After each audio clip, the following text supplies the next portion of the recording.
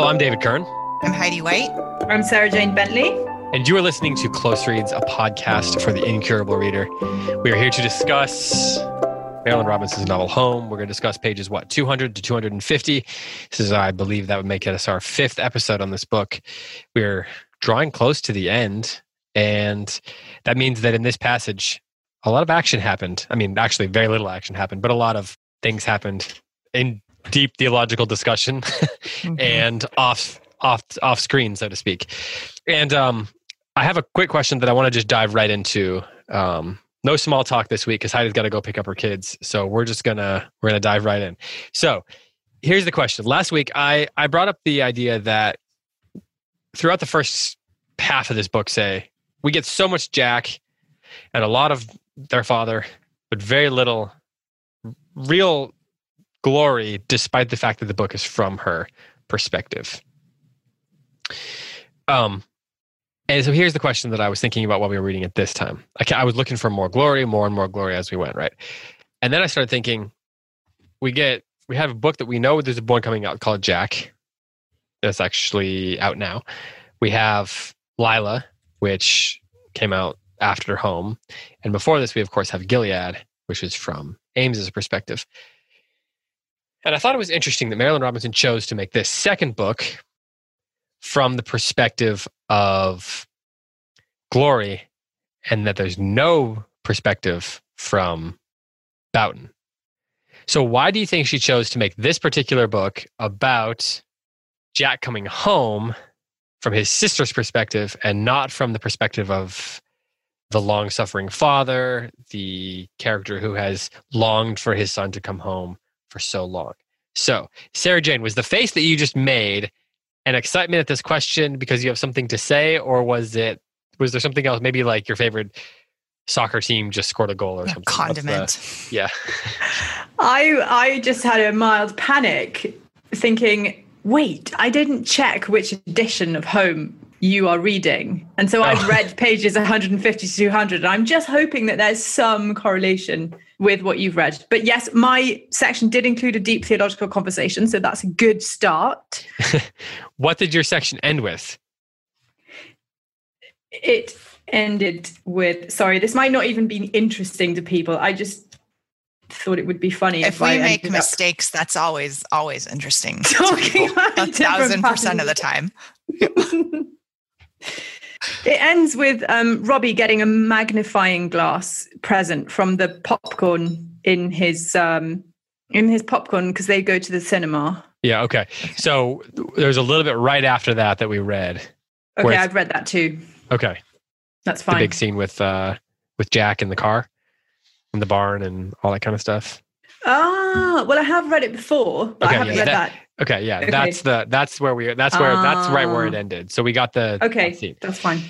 Okay, and we're going to come back to that because we got a great email from a listener today that I want to bring up. But first, I want to touch on this point of view thing because I'm not saying that she was wrong to do this or that she was right. I'm just saying I was really kind of consumed with this thought that she has not written, of all the characters, she went even into Lila, who we don't get a lot of in these first two books, but we don't have the novel that's from the perspective of Boughton, who is this crucial character in all the other characters' lives, except maybe Lila.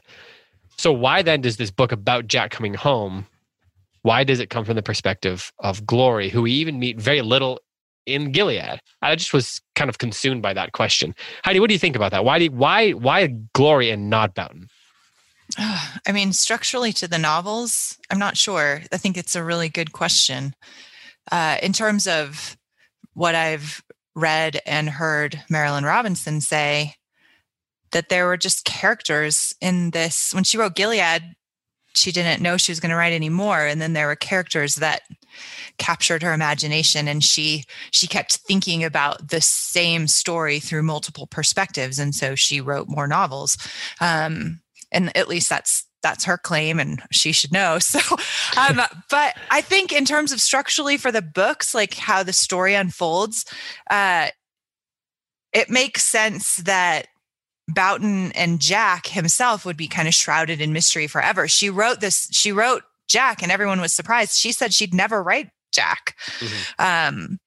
And I think it makes sense that these two central characters, I mean, the crux of the conflict in this world, this literary world, is the relationship between Jack and his father. And so to me, it makes sense that those relationships would remain, that those characters would remain open to interpretation from other more minor characters' perspectives. So I am surprised that she wrote Jack and excited about it and like very, very nervous. I'm like really nervous to read it. I have it sitting on my bedside table and I just keep looking at it. Like, I don't know if I'm ready for that. I saw a review today that said that it was, I believe it was sublime or something like that. So there's a bit of encouragement for you. I've read only positive reviews about the novel so far, but there's something about Jack being so mysterious and Boughton being so transparent. They're kind of opposites in that way. That's a good point.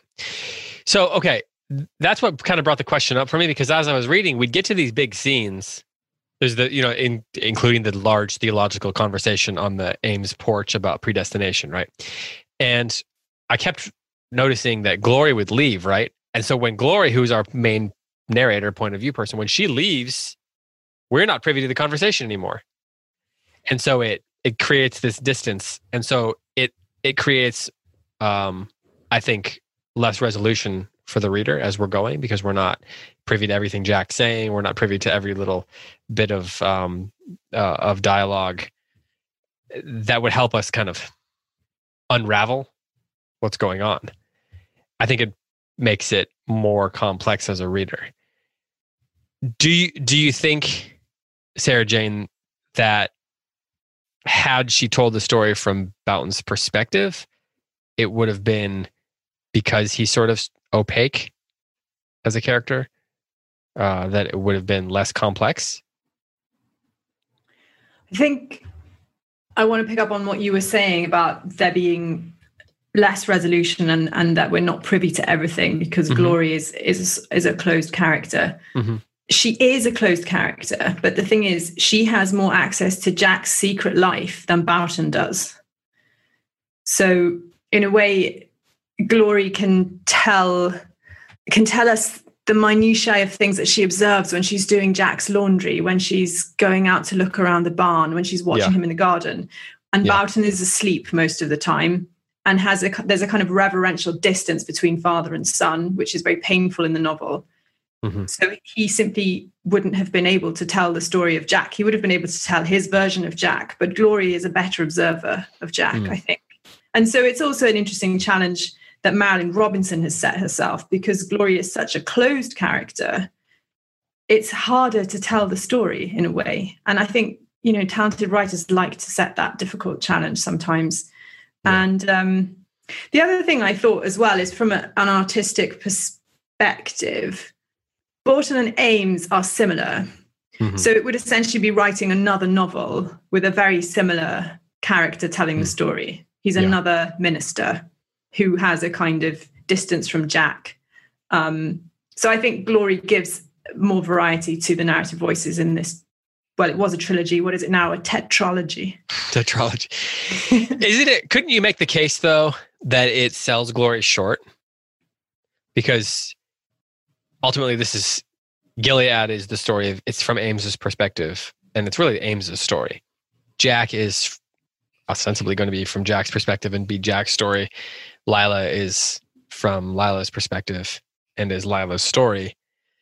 But in a way, Home is Jack's story also, but it's from Glory's perspective. And you could, I don't know exactly the word, I'm not accusing Marilynne Robinson of anything. I'm just wondering if it does a disservice to Glory as a character. I mean, don't you think that's one of the whole points, though? I think that's one of the whole points of this novel, is that everybody is lost because Jack is lost. Like, and her being sold short is one of the pieces of collateral damage from what's happening in this family. And it kind of deepens the pathos that she's like the one with the voice, and yet she's almost entirely voiceless, even about her own story. She's the recorder of other people's stories, and she doesn't have one herself, even though she does. Like, she has a story, and it's lost in this larger tragic narrative. Go ahead, Sarah Jane. It really astonished me, as Heidi was saying, how Glory's story is lost, because for all the secrets that Jack keeps, we know so much more about him than Glory. And yes. Glory's father doesn't know why she quit teaching or never anything about her relationship.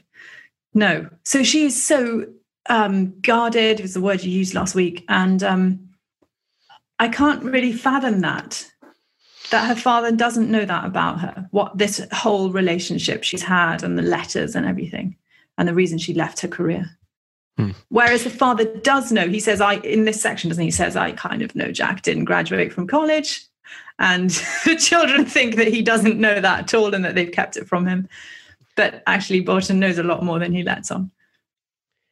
Yeah, that's actually an interesting point. I was thinking this week while reading that there seems to be some question about what he thinks he knows and what he actually knows. Like, is he assuming the worst about Jack? Like, he seems to be assuming the worst about Jack, even in places where he ought not to do so. Like, where things aren't as bad as he actually thinks they might be. But I wonder if some of that is Robinson's use of Gloria as the narrator.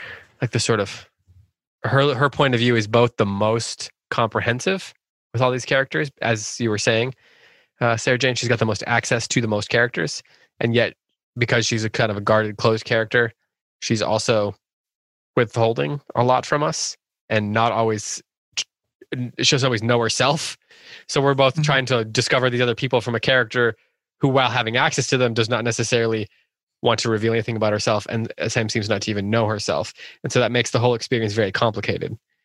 So then one of the questions I had is, how much of her interpretation of scenes should be taken at face value? So, for example, the deep theological scene, she is interpreting the faces that characters are making at one another in very specific ways. And we, as the reader, on first glance, have to sort of take that for granted. We have to accept her perspective on it. That Jack's face in a moment is telling the true story of how he feels, or that Ames is, like, she's very, as you said, observant, Sarah Jane. But I wonder, are her observations always accurate? How do you read her? How do you read her in terms of how she is interpreting the way other people are feeling in a specific moment? Because we obviously know that she has her own set of preconceived notions of other people, and also her own set of feelings that she's bringing to a scene.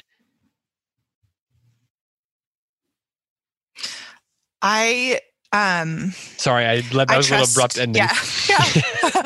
I trust her. I think that Marilynne Robinson does a remarkable job of characterizing. I mean, these are character-driven novels. They're very literary, character-driven novels. And I know people like Glory. They're very observant. Like, I can feel like I can see her in my mind and feel her with me in a room. They're incredibly observant, very tuned into other people and not to themselves. And so I trust her observations. And I think on a literary level, we're meant to trust her. I don't think we're meant to question her observations, because Marilynne Robinson doesn't give us any clues in the novel that she is unreliable in her powers of observation. And masterful writers do give those clues if we are meant to question observers. That's how I read it. What do you think? Either of you? Sarah Jane, go ahead. Yeah, looking specifically at the conversation on the porch about predestination, Glory finds it really awkward. And I think the sense I get throughout the novel is that she hates confrontation. And as the youngest in the family, she's always trying to resolve it. I remember actually speaking to boys, and she said that the youngest in the family the youngest child always bears all the burdens because they're the last to leave the home. And I get that sense with Glory, that she's trying to she's carrying that, and so she's always trying to make amends, and she's always trying to smooth things over. But it does actually make her quite powerful, and that she's very deft in the way that she can control how things move, especially for Jack. She can make things go in particular directions. So at one point she comes onto the porch and says, your 5 minutes aren't up yet. You need to get this off your chest. And then she comes back later, and with a look, Jack is ready to end the conversation and knows that he's gone too far. And there's a real dexterity to Glory, the way she will sort of go down the road in the night and sort of set up a meeting for Jack with Ames without him even realizing how she's positioned things. So she's quite a skillful operator. Manipulator? I want to qualify. Well, I do want to qualify. I'm interested in that. I want to qualify what I said earlier. I do think that there are some clues in the novel that she's unreliable in her perceptions of what people think about her, specifically Jack. I think there's plenty of clues that Marilynne Robinson gives us that she misinterprets Jack towards her in various conversations, things that trigger her insecurities, things that she doesn't want to talk about, ways that she interprets his body language and words that he doesn't mean to. And I think that Robinson gives us enough clues as to why that is too, like what those sensitive areas are for her and how the people around her trigger those things. But I just want to qualify that. But I do think that, Sarah Jane, you're exactly right in this particular, in this theological conversation, which isn't a theological conversation. And who is the one who figures that out? It's Lila, right? It's the women. There's always a question behind a question, 100% of the time. And it's Lila and Glory who see that and identify that and try to manage that. And it's interesting, their two reactions to it. Like Glory's reaction is to try to mitigate the pain, the emotional pain that the men are feeling in that conversation, and to kind of to mitigate and to deflect, which is very much what they do in their family, right? But on the other side, Lila's, I love Lila. Man, I can't wait to read that novel. I love her. This is what she does. She sees the question behind the question that Jack is asking, and she answers it directly. She waits till everybody's done babbling, and then she's like, people can change. That's what he's asking. Yeah. I think that you're really onto something here when you talk about the idea of deflection, because what they're doing is they deflect what their feelings, or what needs to actually be said. They delay it behind abstractions. Yes. And that's part of why they can't. We've been talking for weeks now about the idea of characters trying to connect, and they can't connect because they keep, particularly Boughton does, they keep passing each other in the night of abstraction, so to speak. Right. Go ahead, Sarah Jane. It's on the subject of abstraction. It's painful that Jack has to go into the attic to find an article from the 1950s in order to find a way to start a conversation with his sort of surrogate you can't just go father. ask. No, it's all this subterfuge. So they're really hard. Which brings up, they're all at fault though. Like, it's not like Jack is just doing his darndest, so to speak, to connect with these other guys, and they're just ignoring him. He can't bring himself to ask either. And there's that moment when they go later in this section when Boughton and Jack are at the house, and the women and Robbie had gone to the movies, and then Jack stays behind at the end, and then they all come over for dinner afterwards. There's a lot of going back and forth there, and then that's when we find out that Jack has left. And Boughton said that he only stayed, or Ames says he only stayed for a few minutes. He clearly couldn't get out what he wanted to ask. And so everybody's just caught up in this cycle of not being able to actually ask what they need or answer what the other person actually needs. Like, there's no discussion about what actually needs to be discussed, and they hide behind the abstractions. And I find that really effective, because I find those conversations disorienting, because I don't know what to pay attention to as a reader.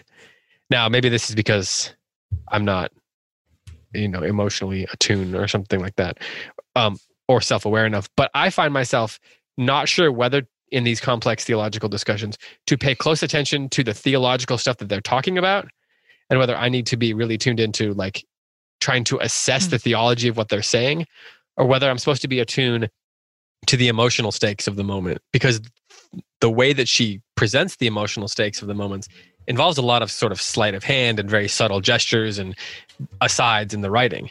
But then she has this very eloquent, like these characters wax very eloquently, so to speak, about the theology. And so I spend half the time not being attuned to either of those things because I'll be trying to decipher what they're saying theologically. And then all of a sudden I'm distracted by the emotional moment. And then I go to a page and I've lost the track of the theological arguments. And then I'm trying to spend the next page tracking with the theological arguments to get back into that. And then I've lost the emotional thread. So I think she's doing that on purpose, obviously, and it's very genius, but also it brings me into the moment in a way that probably is some sort of mirror of the way the characters are feeling. Right. I think it's incredible. And I think I hadn't thought of it that way until what you guys were both just saying unlocked that. I think what you're saying is true. Like that's an insightful way of putting it. And I think we do feel the same disorientation that the characters are feeling because there's so much going on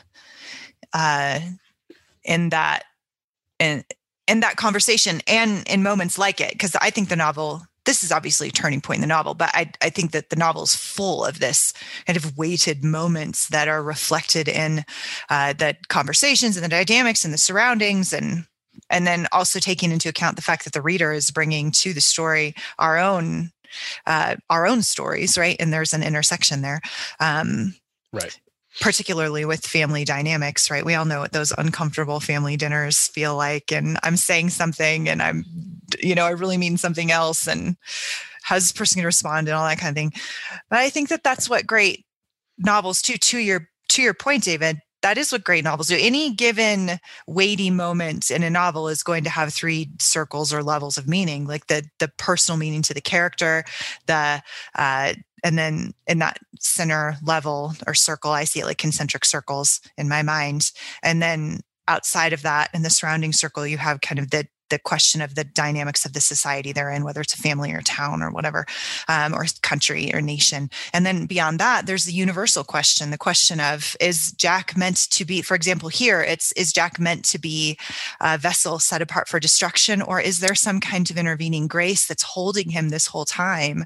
And it's meant to be ambiguous. And this conversation reflects that because the characters don't know, the society doesn't know. And then that still remains a human mystery to this day. Yeah. So there's like all of those levels are functioning in this conversation and in this entire novel. And it is a bit disorienting. And I like what you said about not knowing what to focus on, because I think that that's kind of a general feeling in approaching a novel that, as you pointed out earlier, David, doesn't have a lot of action. And yet underneath the surface, there's this giant weight of the iceberg under the surface. And we only see, the little bit in the action.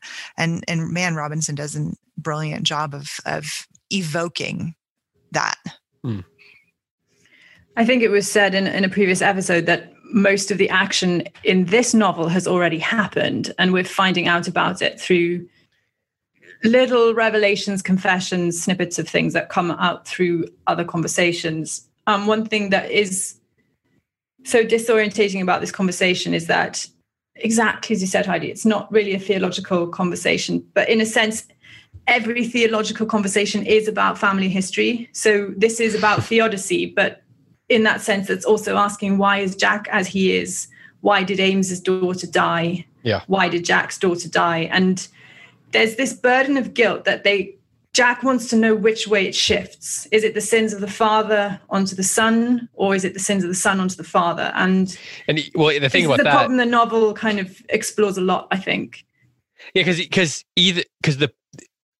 the central question. Because no matter what, he has a problem, because he's both of those roles, and it's a rock and a hard place. There's no way out of that cycle for him. He's stuck in the middle, and he's both the father and the son.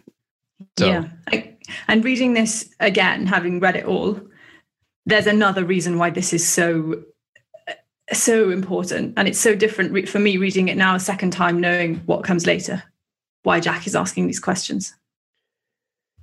Do you want to spoil it? No, well, I don't want to spoil the novel. It's not. Don't spoil it. I don't know yet. Yeah. But I'll you will come back to this podcast. In your mind. The readers will. Yeah. They'll think, okay. But it's really interesting. Glory thinks this is about Ames's child dying and that Jack's being super insensitive and is trying to lay the guilt at his door. And Borton wants to accept the guilt and thinks it's about him and his own son who's sitting there making him feel guilty. And Lila gets it. She gets that it's about Jack, but everybody thinks it's about Jack's deceased daughter. And it might not be.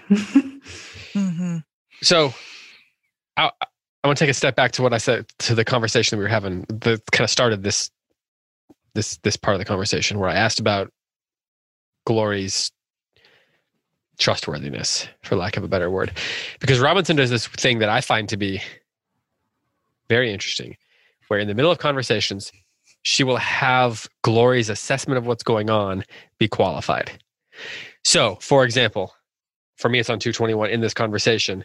Boughton says, fate is not a word I have ever found useful. Jack says, it's different from predestination then. As night and day, his father said authoritatively. Then he closed his eyes. And then we get, Glory thought she saw trouble looming.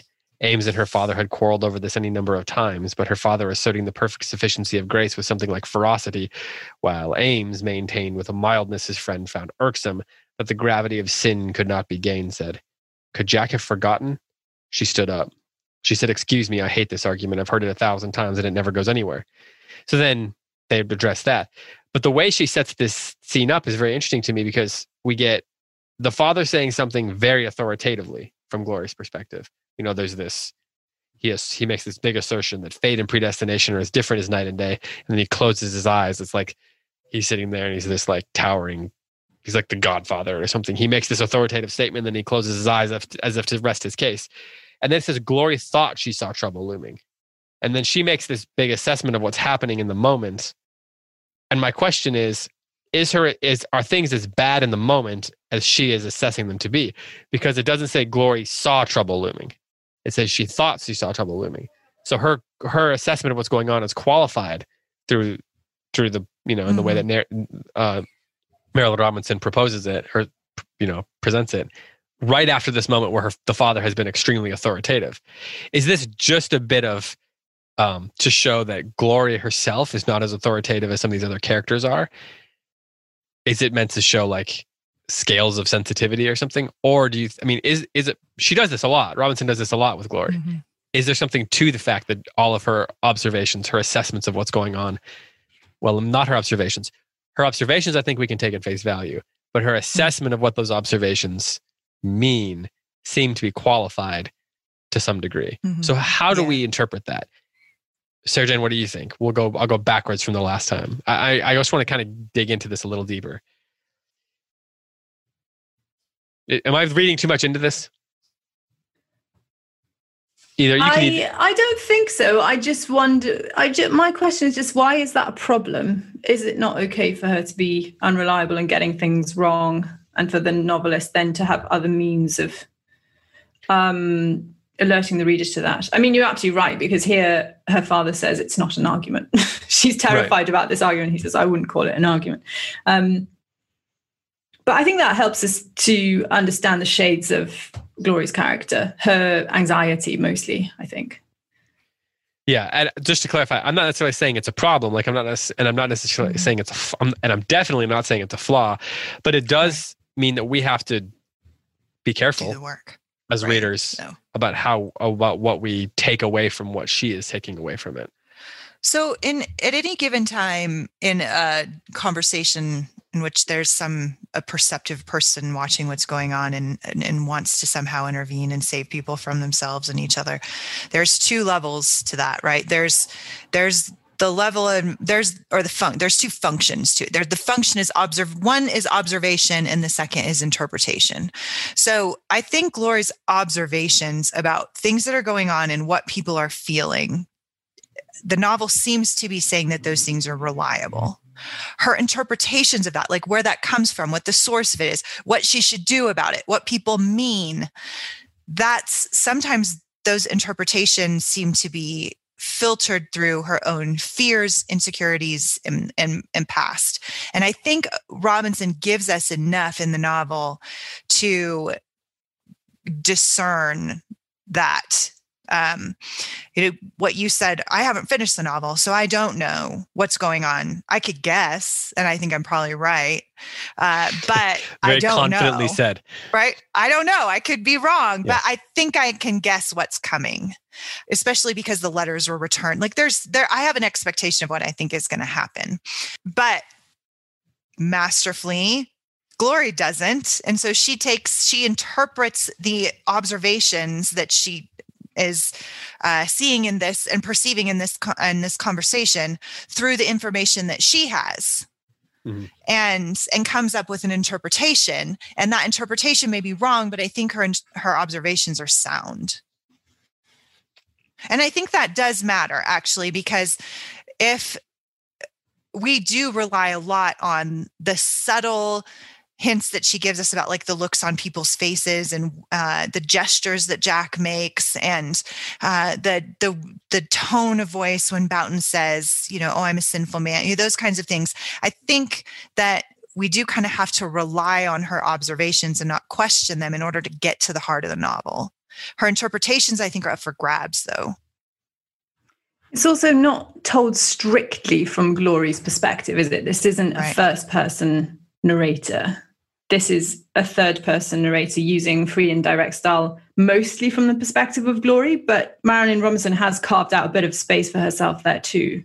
There's a kind of omniscience as well, isn't there? Mm-hmm. Right. Well, especially in this section, there was way more, if you use the show-tell dichotomy, like there's a lot more telling in this section that we read than there's been in the whole novel up to now. There's a couple of passages that are several paragraphs long that Marilynne Robinson is just telling us what's going on. And that kind of took me by surprise, honestly. Yeah, but I think they're usually Glory's inner life coming out. Maybe. Like it's usually explaining what's happening in Glory's heart, mind. Okay, so let's transition a little bit here because I want to bring up this email that was brought. This is a little bit abrupt, but that was sent over. See if I can find it here. It was sent by Elizabeth Hammergren. She is not on Facebook, so she can't comment there. But I want to share what she said because I think it's apropos in light of this conversation about predestination and then what ultimately happens at the end of this section. And I actually, just in case people's page numbers are off more than I thought, we'll hold off on discussing the very dramatic moment that involved the car and the barn and the shirt and all that. And we'll do that either next episode or in the Q&A episode because I want to make sure that everyone got a chance to get there. So we'll hold off on talking about that too directly. So this email here touches on some of the themes in the predestination conversation. It's a few paragraphs long, so I'm going to read it and then we'll talk about it. So Elizabeth says, I think you guys should consider the angle that Jack is saved. He just doesn't look like he is from surface appearances. Right. What is it in the novel that makes you think he isn't? Can you not be saved if you're an alcoholic in recovery, if you slip up, if you stole things as a teenager? He clearly loves and fears God and is immersed in his word. The father cares a lot about appearances. I suspect that it is his overcaring that drove Jack to some of his pointless teen behavior. The other kids seemed to have gone along with it, but Jack couldn't bring himself to. Jack wanted a real relationship, not veneer culture, which is a term she says she's stealing from Heidi from the first episode. The reason Glory is the other sibling with a major role in the book is that she is the contrast. She went along with the veneer culture of the family and is still reluctant to let it go. She won't change the house. She won't tell the father about her non-marriage. She brings her earthly father glory. She puts that in quotation marks, but she isn't so sure she is glorifying her heavenly father. She knows she is pious and dutiful, but she isn't sure how to handle the side of herself that left that box. I think Jack came back to honor his earthly father and probably to work out some issues he's learning from his own fatherhood of a child who is very different from him on the surface, just as he was different from his father on the surface. I think his coming back is the saving of Glory. What a hopeful book. I think Marilynne Robinson is exploring the difference between people who look saved and people who have wrestled with God, been bruised and muddied, and embraced his love. Just a few thoughts. Keep up the good work. So I wanted to go ahead and read all that, and then I'm just going to open that up for conversation. Heidi, she referenced you a couple times in there, some of your thoughts, your use of the phrase veneer culture. So I'm going to turn to you first. And Sarah Jane is writing notes. So then that way she'll get a chance to either refute or agree with what you're saying, like a debate. She's taking notes like in a debate. So hence you're supposed to disagree with me and then we can like mud wrestle or something. Yeah. So don't get too violent. I think that those are really insightful comments. I absolutely agree completely with the question of could Jack be saved? I think that is the question. Obviously there's Boughton is afraid that he's not, and takes as evidence of that Jack's troubled youth and his lack of repentance and engagement in spiritual things in the present of the novel. And Marilynne Robinson seems to be asking the deeper question, which is it possible that there's some kind of intervening grace that's holding Jack throughout this and not letting him go, and that's why he's so internally tormented? I'm really curious what kind of evidence we have that Elizabeth sees that Jack loves God. That I don't know that I see in the novel, but I'm absolutely open to being persuaded of that. What does it see that's the first time I saw that, my question was, okay, I see the fear part obviously. Do I see the love part? And then I started thinking, well, what does it actually mean to love God? So we could have that conversation question. If we want to. It is a good question.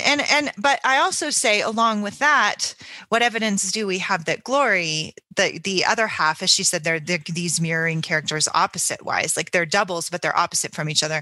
They're the older brother and the prodigal who remain lost, at least thus far in the story. They have not yet been found and reconciled to the Father, whether the Father is Boughton or the Heavenly Father. And I think that's true. I would argue that neither of them are reconciled to their earthly or their heavenly fathers right now. So I do see evidence that Jack loves his earthly father and is really longing for reconciliation or approval, maybe from him and from Ames. And that's explored even more in Gilead. But I don't know that I see evidence of Glory loving God either. Loving God, like truly loving and finding comfort and rest. And the way that somebody who has a really intimate relationship with the Lord might say, might compare, right? We see her performing actions, as Elizabeth points out.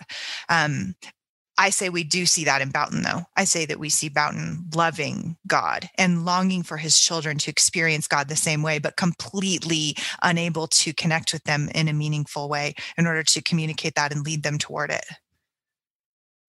Sarah Jane. Which is maybe why those are the two that haven't left home. Yep, that's good. Their souls are kind of restless, aren't they? They haven't found a new place. Elizabeth, you've got me puzzled here. Is Jack saved? Well, I think he's kind of on the journey, but I think there's quite lots of big theological questions behind this, covenantally and stuff. So I like the idea that he is, but he hasn't kind of got through that kind of sanctification process yet. I haven't seen a lot of repentance from Jack, though. It's more like he kind of says, that's just what I'm like. I've got this mark of Cain and this is how I behave. That's my sort of justification. This is such a good, that's a good point. So that's one thing. I really like that structural idea of Glory and Jack as opposites, a veneer of piety versus this kind of more rugged searching for a genuine faith. Possibly, maybe it's a bit of an imposition, not sure. What I thought was brilliant about what Elizabeth said is that Jack wrestles with God or wants to. And actually, in the novel, in the last section we read, he is compared to Jacob. He wants to say that he's Esau, and his father says to him, no, you're not the hairy man. And so Jack wrestles with God, and he does kind of walk with a limp, doesn't he? So maybe Marilynne Robinson is drawing that parallel. And that maybe that's what the next novel, Jack, is going to be about. Because that moment where he's baptized at the end of Gilead is very powerful. So that must mean something. And now that you mentioned it, the names, like you could easily get from Jacob to Jack names-wise if you just wanted to be, a little, you don't want to be too direct about it as an author. So, okay. So this idea that Jack is saved. Sarah Jane, the first thing you said made me think of something. Is the question, there seems to be this, Jack seems to be unsure of himself, whether he's saved. Can you restate your first point there? Did you write it down so you can, because I wanted to get my question right. Okay. You said she's shaking her head no. Sorry. I didn't. I wrote very rough notes. How do you remember it, David? And then she can correct you if you're wrong. Well, the points are all confused now, so I don't know that I remember it at all. Like, I think I got them all mixed up. But there's this question for me of whether he clearly is Heidi, you mentioned Boughton is afraid that Jack is not saved. Yes. And Jack is also concerned about this. Mm-hmm. Was it about repentance? No. Okay.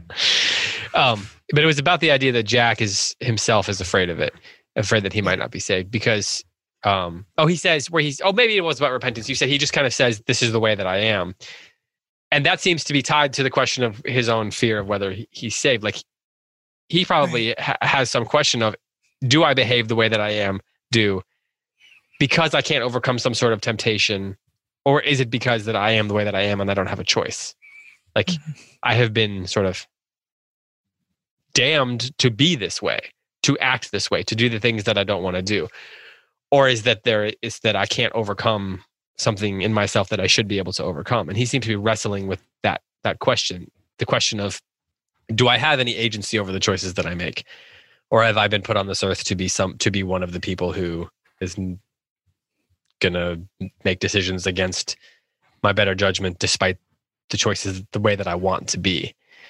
And that's obviously closely tied to his fears or doubts about whether he is saved himself. And that's, I think, where there's the guilt, there's the questions of guilt are tied to those questions. Mm-hmm. Because to what degree should he feel guilty seems to be a big question for him. He brings up David and Bathsheba and all these other biblical stories, right? Like, how guilty do I need to feel for what I've done? And it seems to me that until he can answer that question, the full scale of repentance that is necessary may not be possible for him. Because it's like he has, there's this question of rock bottom that keeps coming up. And it's like to be truly repentant, he has to hit rock bottom in terms of understanding his actual agency and the choices that he has made. And there's this sense that he has to stop blaming his father and accept his own responsibility, and his father has to accept his responsibility for them. They both have to be able to repent, to reconcile. And Boughton seems to want to more than Jack seems to want to. And even, I don't know if I even believe that. I don't know. But neither of them can get around to doing that to get to a point where they can reconcile. It's like they both have to hit maximum guilt to be able to get to the point where they can reconcile, which is almost a sort of dark view of things. Heidi, what were you going to say? Yeah, I think that your point about rock bottom is one of the most confusing parts of the novel to me. It's a bit bewildering to me because I keep waiting for some revelation about Jack that justifies everybody's fears. I'm a therapist. I've seen alcoholics that have done horrific things. There does not seem to be enough depravity in Jack's life to justify the angst that everybody seems to feel, the fear and the angst that everybody seems. We're not at the end of the story, but I have read Gilead. So I just keep the fact that he got drunk and is sitting in the car and he didn't go to church a couple times and he had a child. There's that, and that's bad. I'm not minimizing that. I'm really not. And I am taking into account, I can see the Facebook posts right now. I am taking into account Midwest Christian culture as well. And I understand the pressure of that and the expectation of that and the culture of that. I was raised in that too. I was actually raised a 5-point Calvinist as well. But all that to say, there's that. And then there's the existential fear that would come from believing that there are people set apart for hell and damned from the beginning of their lives. And that to me is more than enough to justify the fear. And I think that's where what you said earlier, David, about the theological abstraction comes in, because I like the fact that Ames and Boughton have been arguing over this for years. Like they've passed many a pleasant evening drinking iced tea on the porch and talking about predestination, right? But now this is Boughton's son. Like, do you really believe this? That's the question behind the question. And if you do, what does that do to your relationship with your son? And what if you're right? What if you're right and he really is a vessel set apart for destruction? And then what if you're wrong, right? Like, what if that isn't true? Or what if he's saved and you're the reason why he doesn't know that? Like, there's all of these complicated kind of, and I love that Marilynne Robinson doesn't let such a question remain in abstraction. She wrote a novel about it. She's written many essays and given many interviews on the subject. And her own views kind of go more along with what Ames said in the conversation about the mystery and the grace. But I just think I love the fact that she gives us a character like Jack and is like, what do you believe about this? This isn't an abstraction. It's a real question about human life. And if you've built your life on this theologically and given your life to the ministry in believing these things, what does it mean if you have a wayward child? And that's a real question for many, many, many, many, many families, probably many of our listeners here and in my own family. So I think that that's an important aspect to the novel, is that she's wrestling with this and attempting to not allow it to remain an abstraction. What you're saying is making me realize that that ultimately the thing that keeps them all from connecting is fear. Yes. And that's like, maybe that's obvious, but I don't know that I had thought about it quite that way. The thing that keeps, them from being able to ultimately express that they forgive each other, to give people a chance to start over, all that, from every character except Robbie probably, and Lila maybe, are interacting with each other out of some sort of fear. And for, Boughton fears for Jack, and Jack fears for himself, and Glory fears for all of them and herself, and Ames fears for all of them and himself and his child and his new wife. And there's this barrier of fear that keeps them all from being able to actually, I don't know, what's a better word than connect? Yeah. I wanted to land on one thing that Heidi said, which I thought was a salient point. When you said, Heidi, that Boughton himself is in some way the obstacle to Jack knowing that he's saved. I kind of read this, that one of the problems in the family more than fear is doubt, and that Boughton doubts the covenant promises of the Lord to his children. And so Jack's being brought up thinking, am I saved? Am I saved? And his father's saying, you're not saved. Are you going to get saved? And that creates this crisis. Mm-hmm. And you're right, forgiveness then becomes a real problem as well. And Jack is there in the living room saying he has to beg a blessing from his father. So there is a disconnect there, that the father's, as you were saying, Heidi, the father's theology has got in the way of the joy that would otherwise abound, I suppose, in the family. Mm-hmm.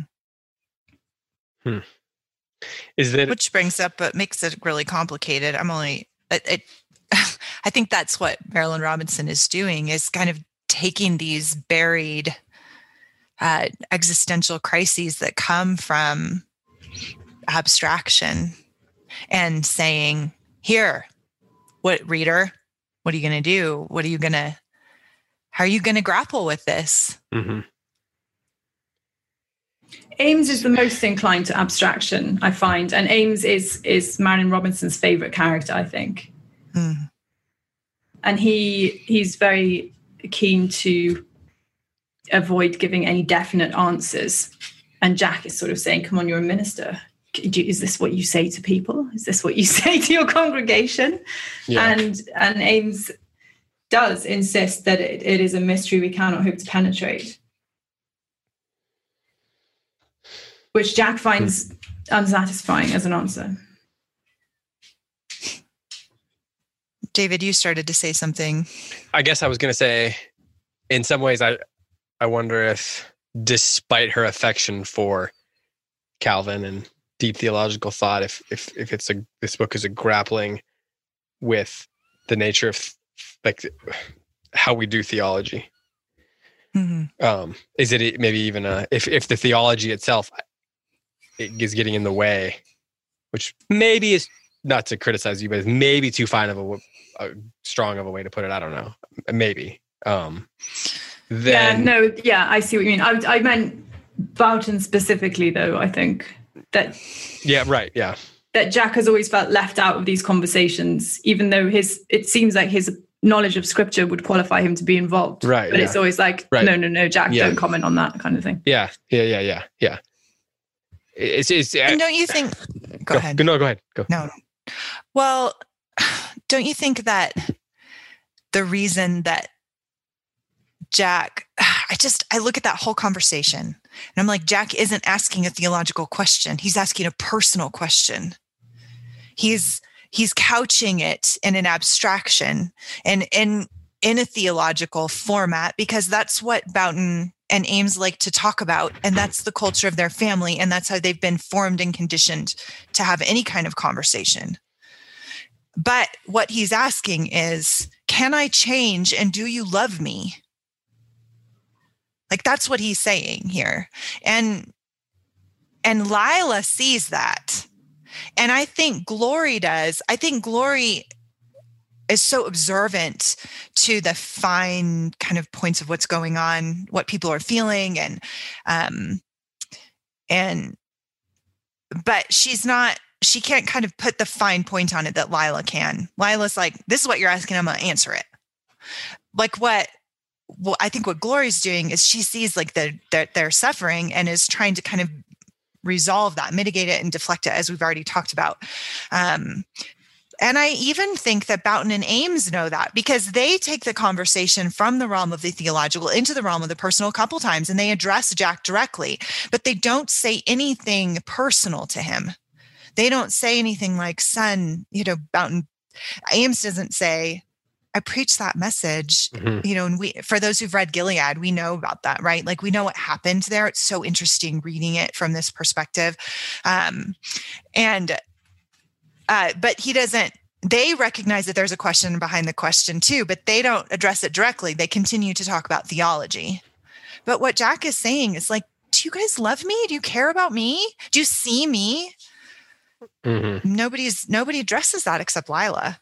And it's also the whole conversation's come about, hasn't it? Because Ames has preached on Hagar and Ishmael. Yes. And Jack was really upset by that.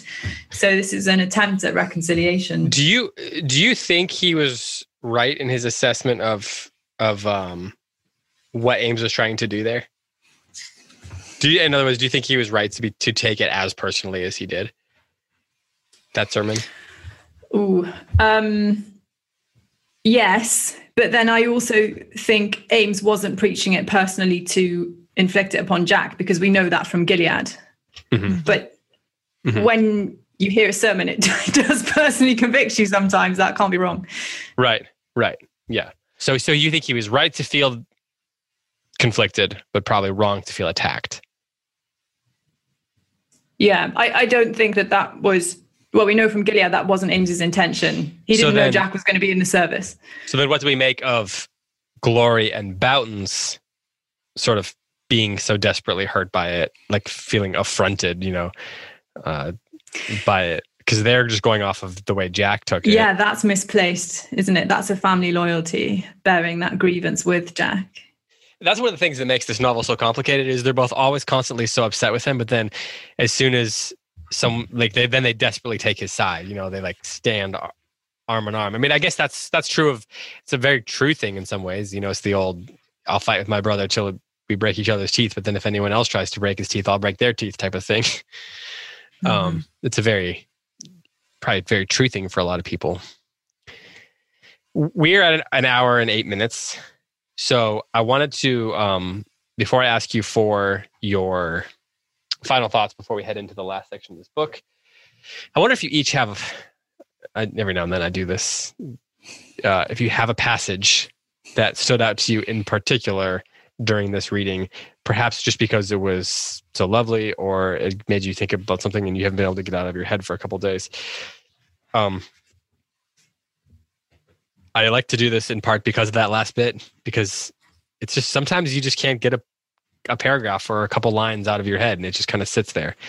And I'm always interested to see if we touch on the same ones or, what's kind of unique about each individual person's passages that they take away.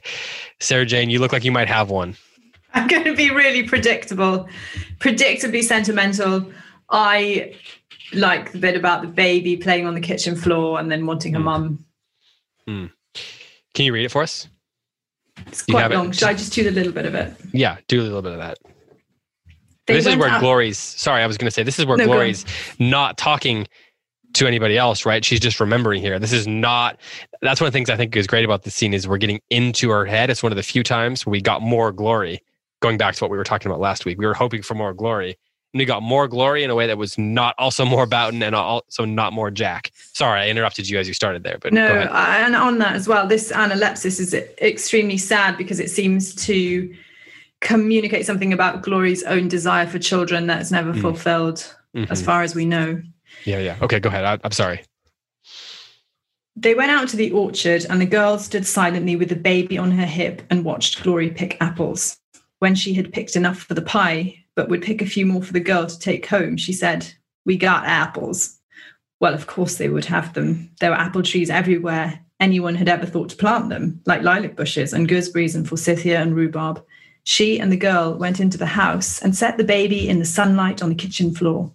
Her mother gave her a toy she pulled out of her pocket, buttons on a string, and said, "At home, she's got a milk bottle."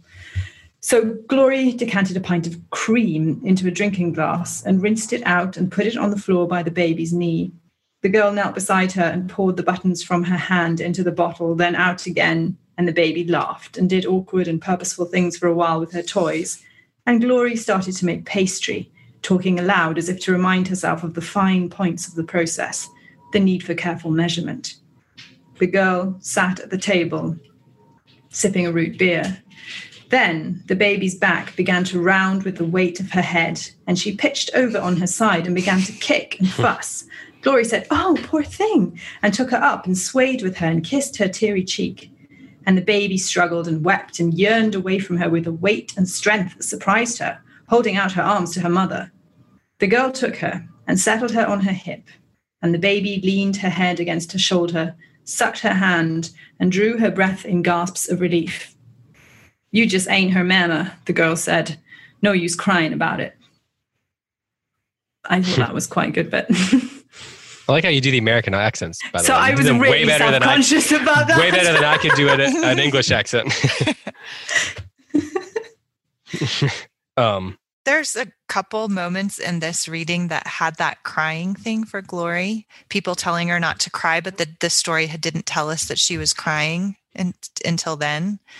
And I just thought that was beautiful, like just beautifully written. Heidi, what's your passage?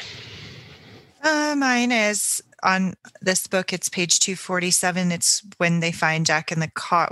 She finds Jack in the car, she's trying to take care of him, and she's imagining him stuffing his shirt into the wherever that is, the exhaust pipe. She had stopped crying, but she had to sit down in the porch. She put her head on her knees. She imagined him in that bleak old barn in the middle of the night, stuffing his poor socks into the DeSoto's exhaust pipe, and then, to make a good job of it, his shirt.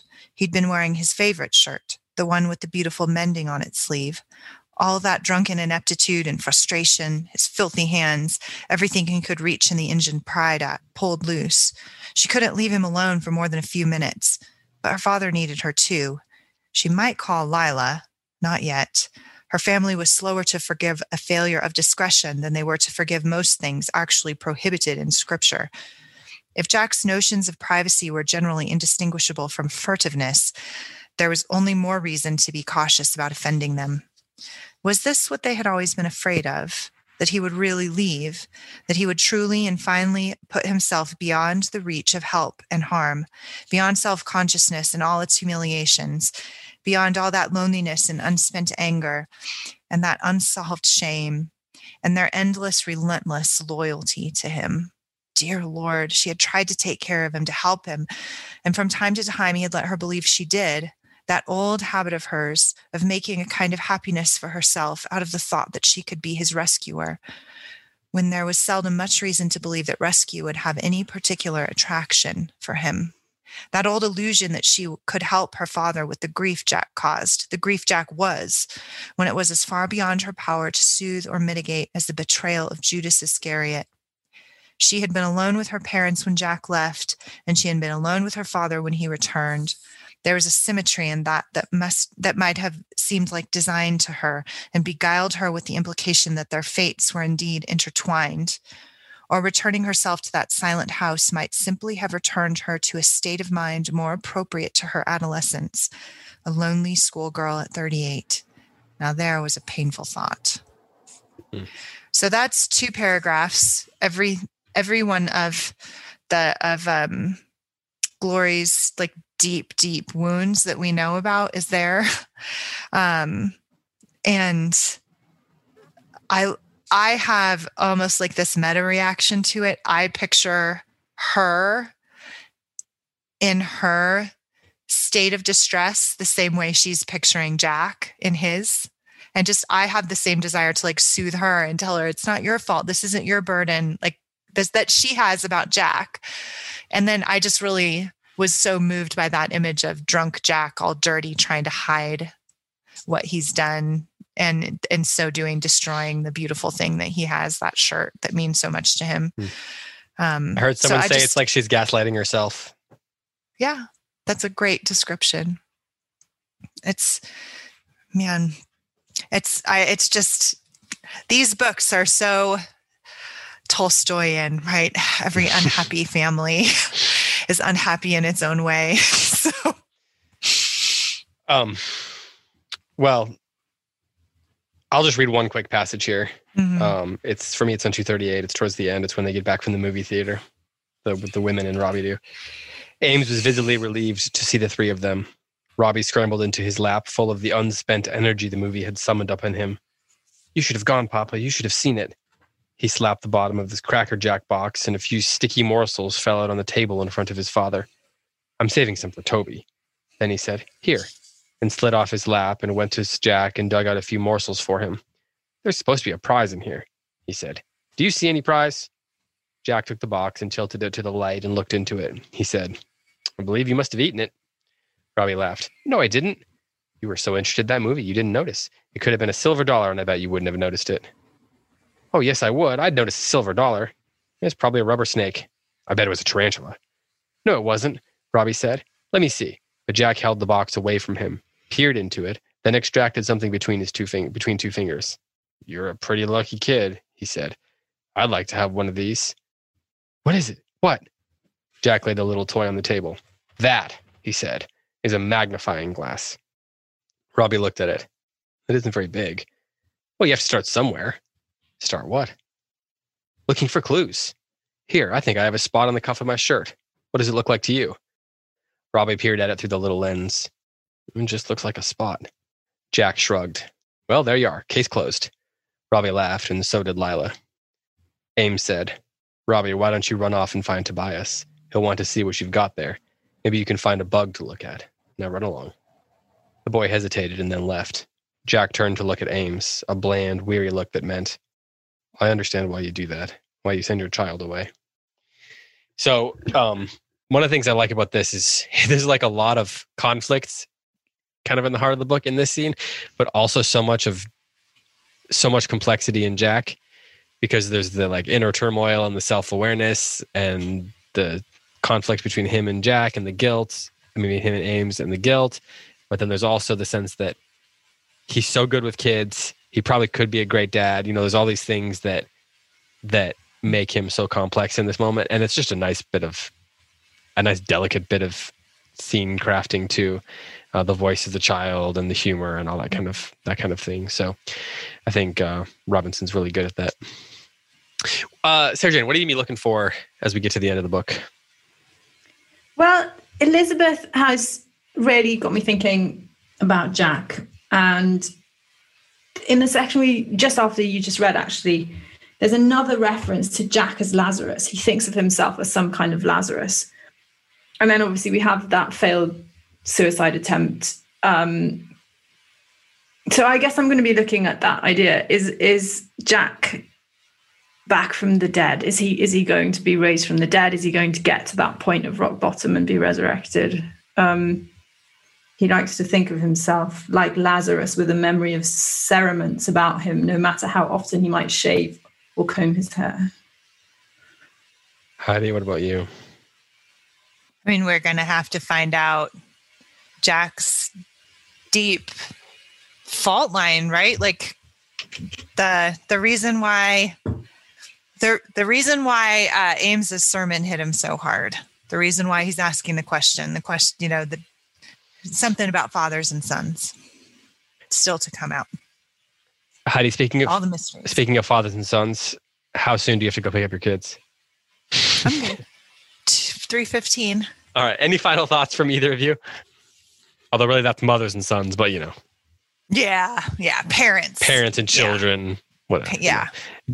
General category of relationships works. Any final Another thoughts? Complicated relationship. You and your Jack?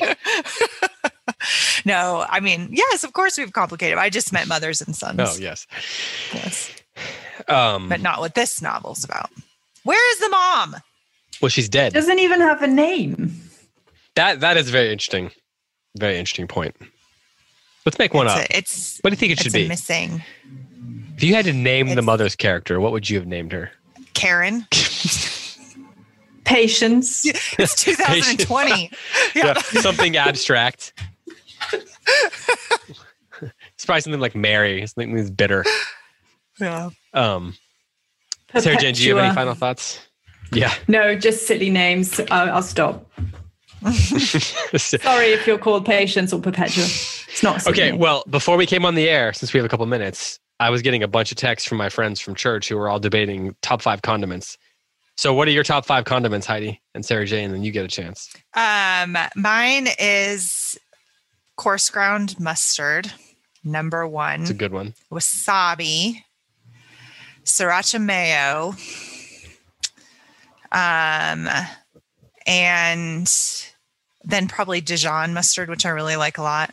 And then does hot fudge count as a condiment? A different kind of food? It does. Is it a condiment? It can stand on its own. Yeah, that's a dessert condiment. I go by that. All yeah. right. Okay. It's created for its own purposes, not for the purposes of cooking something else. I have that's another a key thing question for me. then. What about, this isn't on my list because everybody just left, just turned off the podcast. I like it on an average amount. It's not one of my favorites, but I'm curious. Does whipped cream count as a condiment? Ooh. Yes. I think that I accept that as a condiment. All right. Sarah Jane? It's still not on my list. I'm just curious. I'm really curious about your category for condiment. That's interesting. Well, my number 1 would be salt, obviously. Yeah. This already have food without it. And yeah, this is a good one. Black pepper.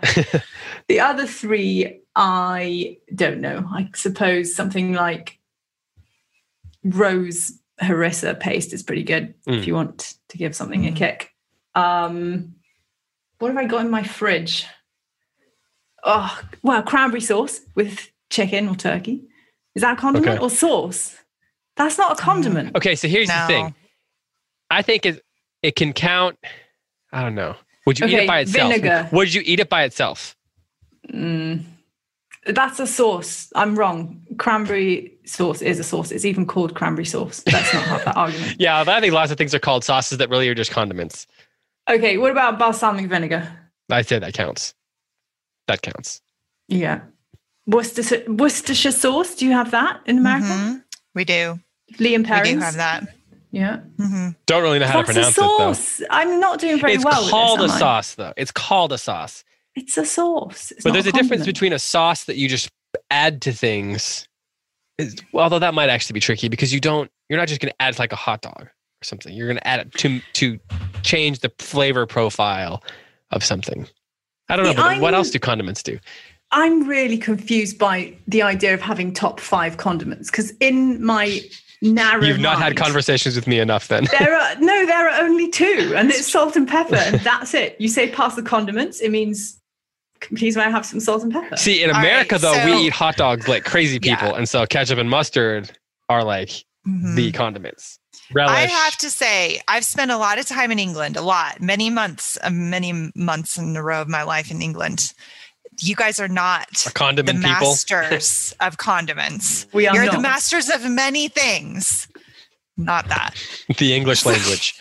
And it's true, I can see You it on have that perfected point. the English language. Americans have perfected condiments, which in the grand scheme of things is nothing to be proud of. Can we get an etymology on condiments? Yeah, I would like to know what the etymology of that word is. What are yours, David? Okay, so I think a grainy mustard would be in my top 6, say. We're going to say put that at 6 because I don't really know where to put it. I love mustards. Me too. Like an olive oil and garlic vinaigrette type thing. Sriracha aioli. Cholula hot sauce. Good choice. Pico de gallo. And Duke's mayonnaise. Okay. Those are good choices. But salt Those and are pepper. I sauces. accept them. Salt Those are and sauces. see, that's fine, but like you could have a condiment that's a sauce. I would argue it stops being if it's a self-contained thing, is a condiment. It can't just be like I took the sauce from my chicken and I poured it over my rice and thus it's a condiment. That's not a condiment because it's the result of the preparation of the chicken. You're right. I've just looked it up on the Oxford English Dictionary, and it's from the Latin condire, to preserve, which means to pickle. So pickles. I choose pickles as number 1 then. I know, I choose right? I'm like, pickles. I I choose choose dill pickles. I choose sweet and sour pickles. I choose pickled okra. Really good spicy I choose pickle. pickled peaches, and then I choose pickled, I don't know, anything else that's pickled. I like all pickled things. So Never had pickled peaches. no, you've never Never had in my pickled. life. Well, you don't live in the South. Never. We pickle I don't. everything gets pickled in the South. So Have you had I pickled visit peppers? the South, so Peter I have Peter had pickled Piper's, pepper. in fact. Mhm. Well, for just in case anybody else is still here, we should probably go ahead and sign off. But there's a lot. I'm sure we're missing some kind of. I'm like just as interested in this conversation as I am Hot fudge is about- kind of a good one though. So- I really enjoy hot fudge. It's not pickled. Pickled hot fudge would be a weird combination. No. So that wouldn't be on your list of pickles. It would. I would try be it. on your list. I would definitely try it. How would you even do that? You can't pickle a liquid. You let it harden and then you put it in pickling stuff. You let hot It fudge wouldn't not work. be hot anymore. Let it throw it in there and see what happens after like You 6 have months. to put it in vinegar. Vinegar, yeah, it would be terrible, but I would try it. I didn't say it would be good. I'm coming out to visit tomorrow, so pickled peaches. We'll have to find some. I'm Okay. sure there's some around because peaches were in season until like July. So we'll be able to find some somewhere, I would think. Yes. Are olives a big thing in England? They are consumed, yes. Like- yeah, I mean, I'd say that they are more of a big thing in Italy, but Well, they would be well, eaten yeah, as an Italian. and Greece. Yeah. Okay, the reason I ask that, actually, I have a personal reason for asking that, because the first food I ever ate was green olives, because my mom was Canadian and my grandparents, her parents, ate olives at every meal. And so my grandfather would feed me green olives, like, with little pimentos and stuff on them, and stuffed olives, all that sort of thing. And he'd feed me those olives, pickles. So I have this, I love everything like that, probably because it was the first real food that I ever ate. But I'm wondering now if they were English and French and Scottish. So I'm wondering if that came from their heritage, having I think my great grandmother was an immigrant to Canada from England or from France or Scotland or one of those places. I don't know. I don't know that much about it, but I'm wondering if their heritage led into that's why I asked about that, or if it was just that they liked olives. So then my mom grew up eating olives. We have an olive tray at every big meal, and not like a charcuterie board, but like a tray that was just full of olives and pickles, different kinds of olives and pickles, Thanksgiving, Christmas, Easter, Wednesday night, So I don't know. Maybe not. Maybe so it's probably not an English thing. I would love to answer that question, but I don't think I can. Yes, olives are popular here, but I think you're going to need to go to your family archives and find out the reason why. I think olives are just popular everywhere. My children also love olives. Delicious. We eat a jar of black olives at every meal, and they just eat them as a side dish, not as a condiment. Mm-hmm. And they put them on their fingers. Do they do that? I would never admit that my children would do something like that at the table. My kids, especially in the presence of an English person. But your kids are much more well behaved. Oh, Elizabeth does that with raspberries. Puts them on her fingers. Mm-hmm. Yeah. It's just a part of childhood. Now let's talk fruit for a while. Oh, yeah. The blackberries are in season right now. David loves to rank things. Yeah. It's David's favorite thing to do. See, I didn't know this. Yeah. So sometimes if topics of conversations come up and David's involved in the conversation, I immediately start ranking in my head so that I'll have an answer for in 10 minutes he's going to ask. I can't help it. It's just what I do. It's you said the condiments thing, and then moments I was like, okay, he's going to ask my top 5. I better have top 10 prepared. No, yeah. But I mean, at the end of the year, I'm ranking, making lists. I'm just a list maker. So lists, rankings, I'll keep lists of all the food that I ate during the year. And I think it's just a way of helping me make sense of the world, because otherwise I have an unproductive brain. We said that last week. We determined that last week. So I have to make lists to create some order. But speaking of disorder, Heidi has to go pick up her children, and I would not want to throw more disorder into her life. Thanks, David. Than there already is. So we should probably sign off. So for Heidi White and for Sarah Jane Bentley, I'm David Kern. Thanks so much for listening. And until next time, happy reading and happy ranking.